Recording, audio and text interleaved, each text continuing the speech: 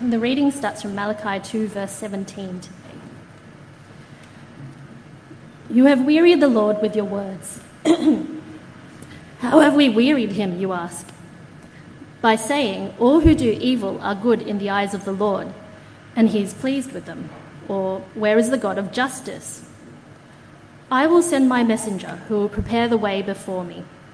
Then suddenly the Lord you are seeking will come to his temple. The messenger of the covenant whom you desire will come, says the Lord Almighty. But who can endure the day of his coming? Who can stand when he appears? For he will be like a refiner's fire or a launderer's soap. He will sit as a refiner and purifier of silver. He will purify the Levites and refine them like gold and silver. Then the Lord will have men who will bring offerings in righteousness, and the offerings of Judah and Jerusalem will be acceptable to the Lord, as in days gone by, as in former years. So I will come to put you on trial. I will be quick to testify against sorcerers, adulterers, and perjurers, against those who defraud labourers of their wages, who oppress the widows and the fatherless, and deprive the foreigners among you of justice. But do not fear me, says the Lord Almighty. I, the Lord, do not change. So you, the descendants of Jacob, are not destroyed. Ever since the time of your ancestors, you have turned away from my decrees and have not kept them. Return to me, and I will return to you, says the Lord Almighty. But you ask, how are we to return? Will a mere mortal rob God? Yet you rob me. But you ask, how are we robbing you? In tithes and offerings. You are under a curse, your whole nation, because you are robbing me. Bring the whole tithe into the storehouse, that there may be food in my house. Test me in this, says the Lord Almighty, and see if I will not throw open the floodgates of heaven and pour out so much blessing that there will not be room enough to store it. I will prevent pests from devouring your crops, and the vines in your fields will not drop their fruit before it is ripe, says the Lord Almighty. Then all the nations will call you blessed, for yours will be a delightful land, says the Lord Almighty. You have spoken arrogantly against me, says the Lord. Yet you ask, what have we said against you? You have said, it is futile to serve God. What do we gain by carrying out his requirements and going about like mourners before the Lord Almighty? But now we call the arrogant blessed. Certainly evildoers prosper, and even when they put God to the test, they get away with it.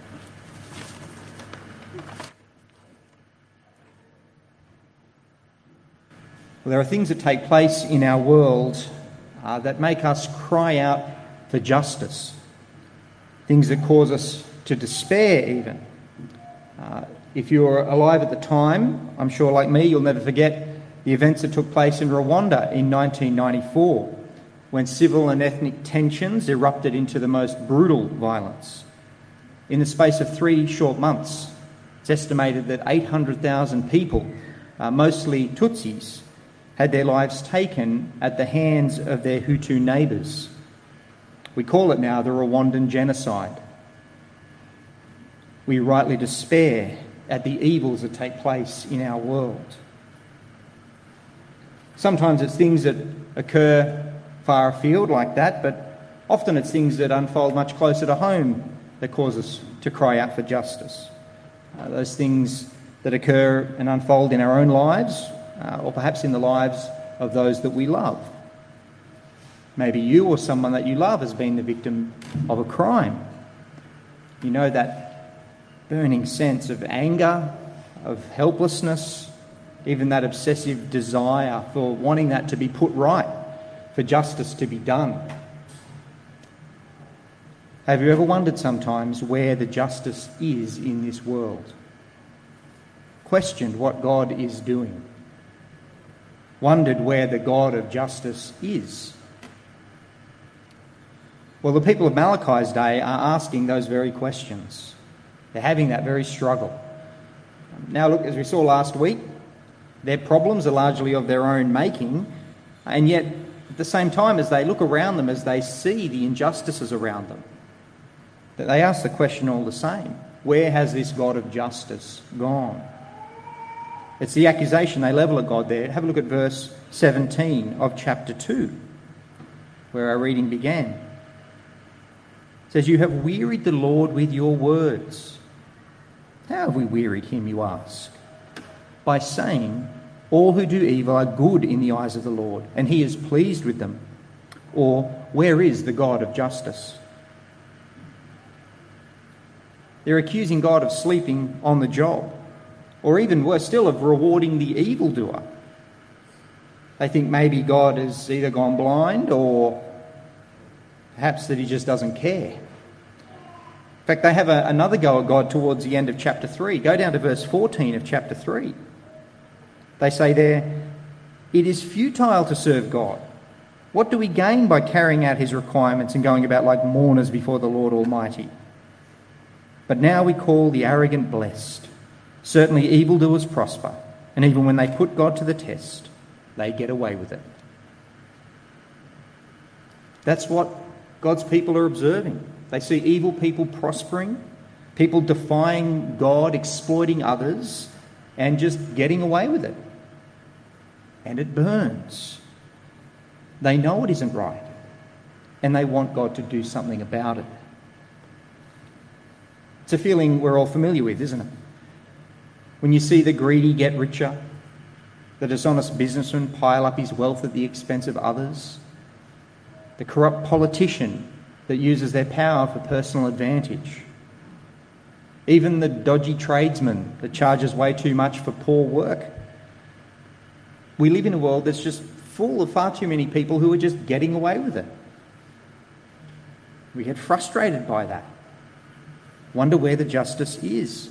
Where is God? Why doesn't he intervene? Why doesn't he do something about it? Is God blind? Does he not see? Or is it just that he doesn't care? Or is it perhaps even worse still that he's powerless to stop it?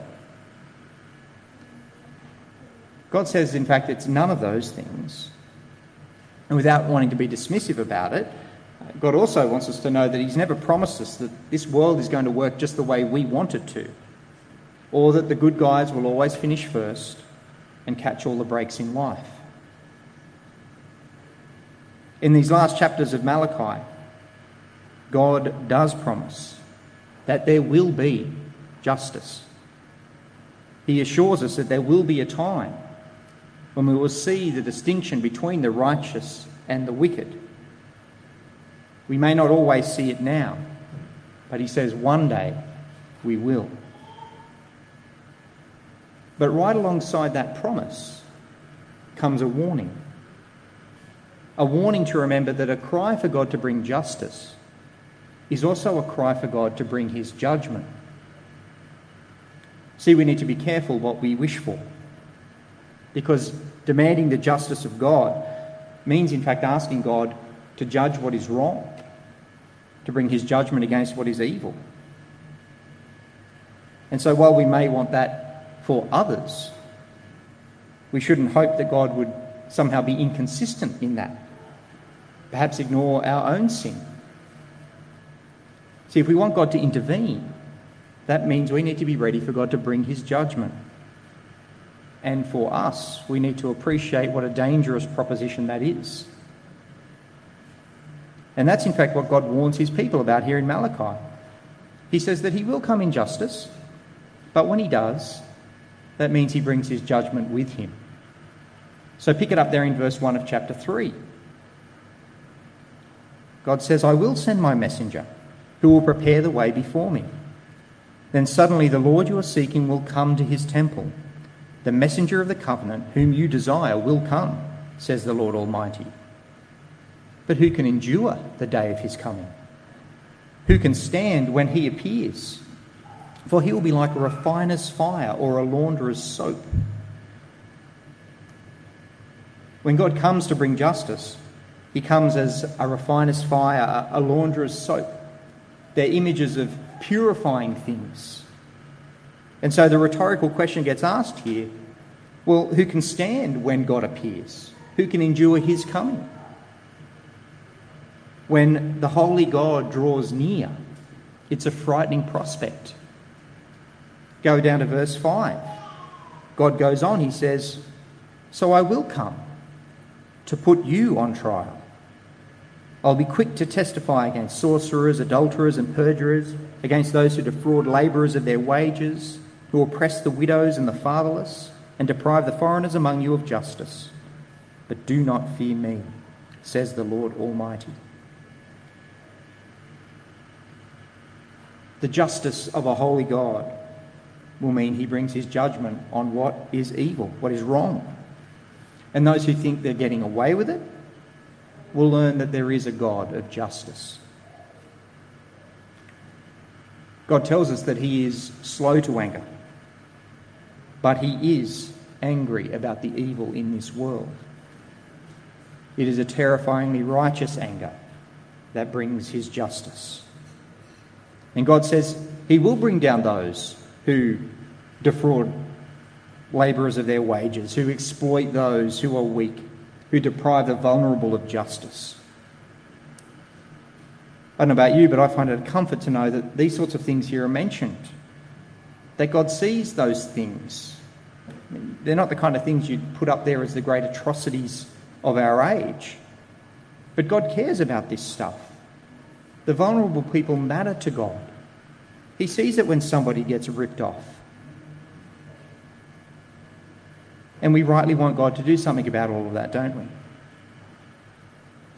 But we probably also have to admit that most of us don't really like the idea of God's judgment, of a God of judgment. It's a rather unpalatable concept, certainly one that's difficult to talk about, not only within the life of the church, but certainly to those outside. But it's something that we, not only need to accept, but in fact something ultimately that we need to welcome. Because with God's judgment comes his justice. But it is a justice that is not without mercy all the same. See, read on in verse 6 of chapter 3. God says, I, the Lord, do not change, so you, the descendants of Jacob, are not destroyed. Ever since the time of your ancestors, you have turned away from my decrees and have not kept them. Return to me, and I will return to you. See, if it was purely a matter of justice, the descendants of Jacob, the Israelites, they would have been destroyed by God long ago. But their God is also a God of mercy and compassion, a God who is patient with his own rebellious people. God implores them here, saying that there is still time to repent, to turn back to him. Now, God himself doesn't change, which is not to say that God is unflinching and uncaring. It means that God's promises don't change. So God will continue to love his people as he's promised to. And he will forgive those who turn back to him as he's promised to. He promises here that when they do return, they will fall not under his judgment, but under his blessing. Malachi is a book that speaks both about God's judgment, but also of this great hope. And these two things are not opposed to each other. In fact, they're related to one another. So Malachi speaks of hope in a day, this day when God will come, a day that brings not only justice, but renewal. So skip ahead a little to chapter 4 and pick it up there in verse 1. Malachi writes, "Surely the day is coming. It will burn like a furnace. All the arrogant and every evildoer will be stubble. And the day that is coming will set them on fire, says the Lord Almighty. Not a root or a branch will be left to them. But for you who revere my name, the Sun of Righteousness will rise with healing in its rays, and you will go out and frolic like well-fed calves." Malachi looks forward to this day when God will come, when he will intervene, when he will do something about sin. There will be this day when God brings his justice, when evil will ultimately be dealt with.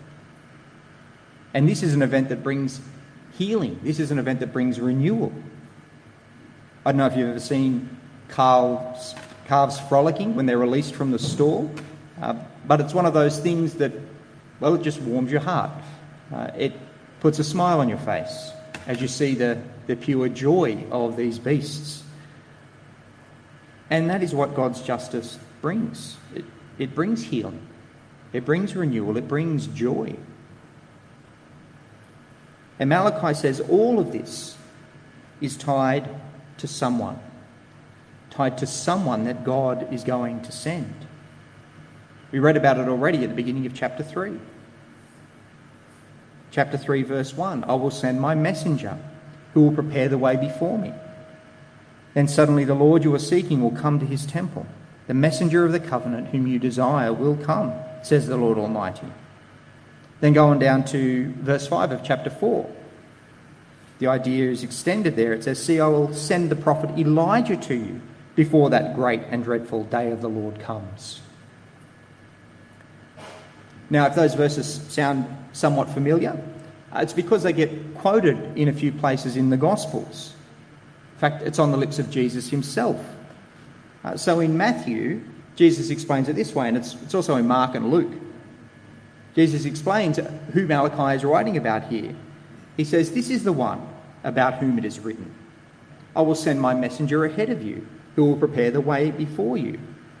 Truly I tell you, among those born of women, there has not risen anyone greater than John the Baptist. Yet whoever is least in the kingdom of heaven is greater than he.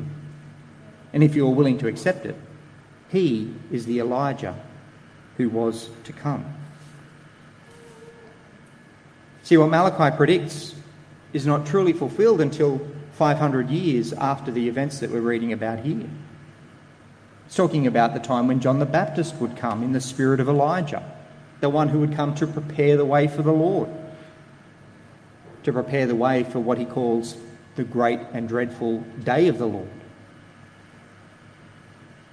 See, that is the day when God comes to his temple, that day when God's perfect love and justice would meet, that day when God pours out his righteous judgment on what is evil, not on those who are guilty, but on his own Son.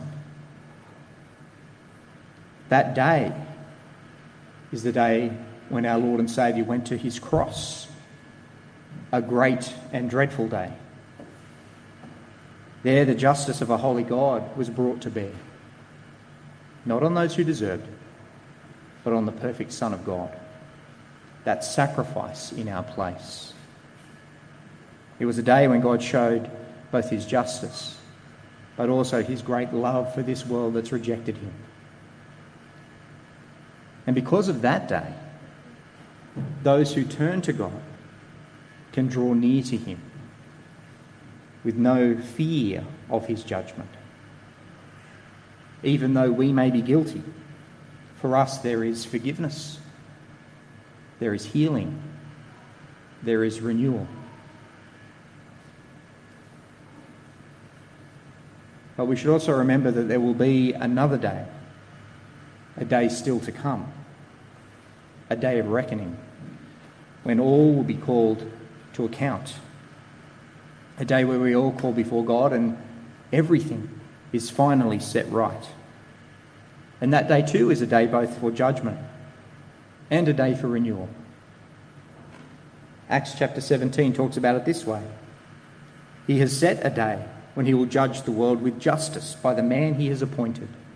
And he's given proof of this to everyone by raising him from the dead. The Bible is very clear that Jesus is coming back. And when he does, he will come to judge with justice. The return of Jesus will mean a day of judgment for each one of us. And so the only hope any one of us has is to be found with Jesus on that day. While Jesus is coming to judge, he's also coming to make everything new. So in Revelation, we have this wonderful picture. It says he will wipe every tear from their eyes. There'll be no more death or mourning or crying or pain, for the old order of things has passed away. He who was seated on the throne said, I am making everything new. So here is a picture of a new creation that's free of injustice, like a calf leaping after it's been released from its stall. The picture of life here that's joyful, that's free. But not yet. That day is still to come. And until then, we live in a broken world with all the consequences of our sin and the sin of others. But God has told us where we're going.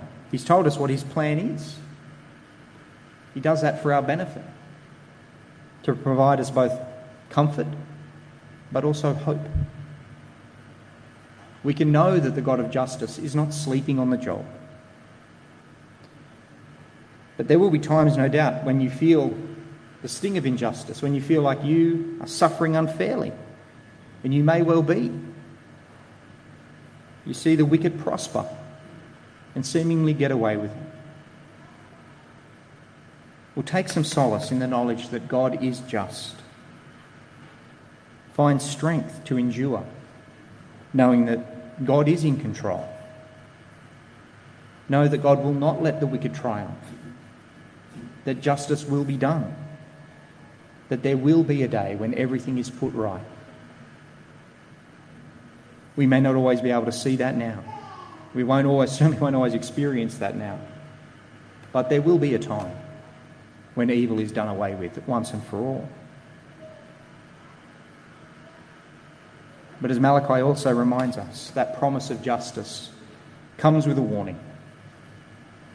A warning that we each better figure out where we stand with God. So do you know? Do you know where you stand with God? When the day of judgment comes, who can endure it? Who can stand before a righteous God?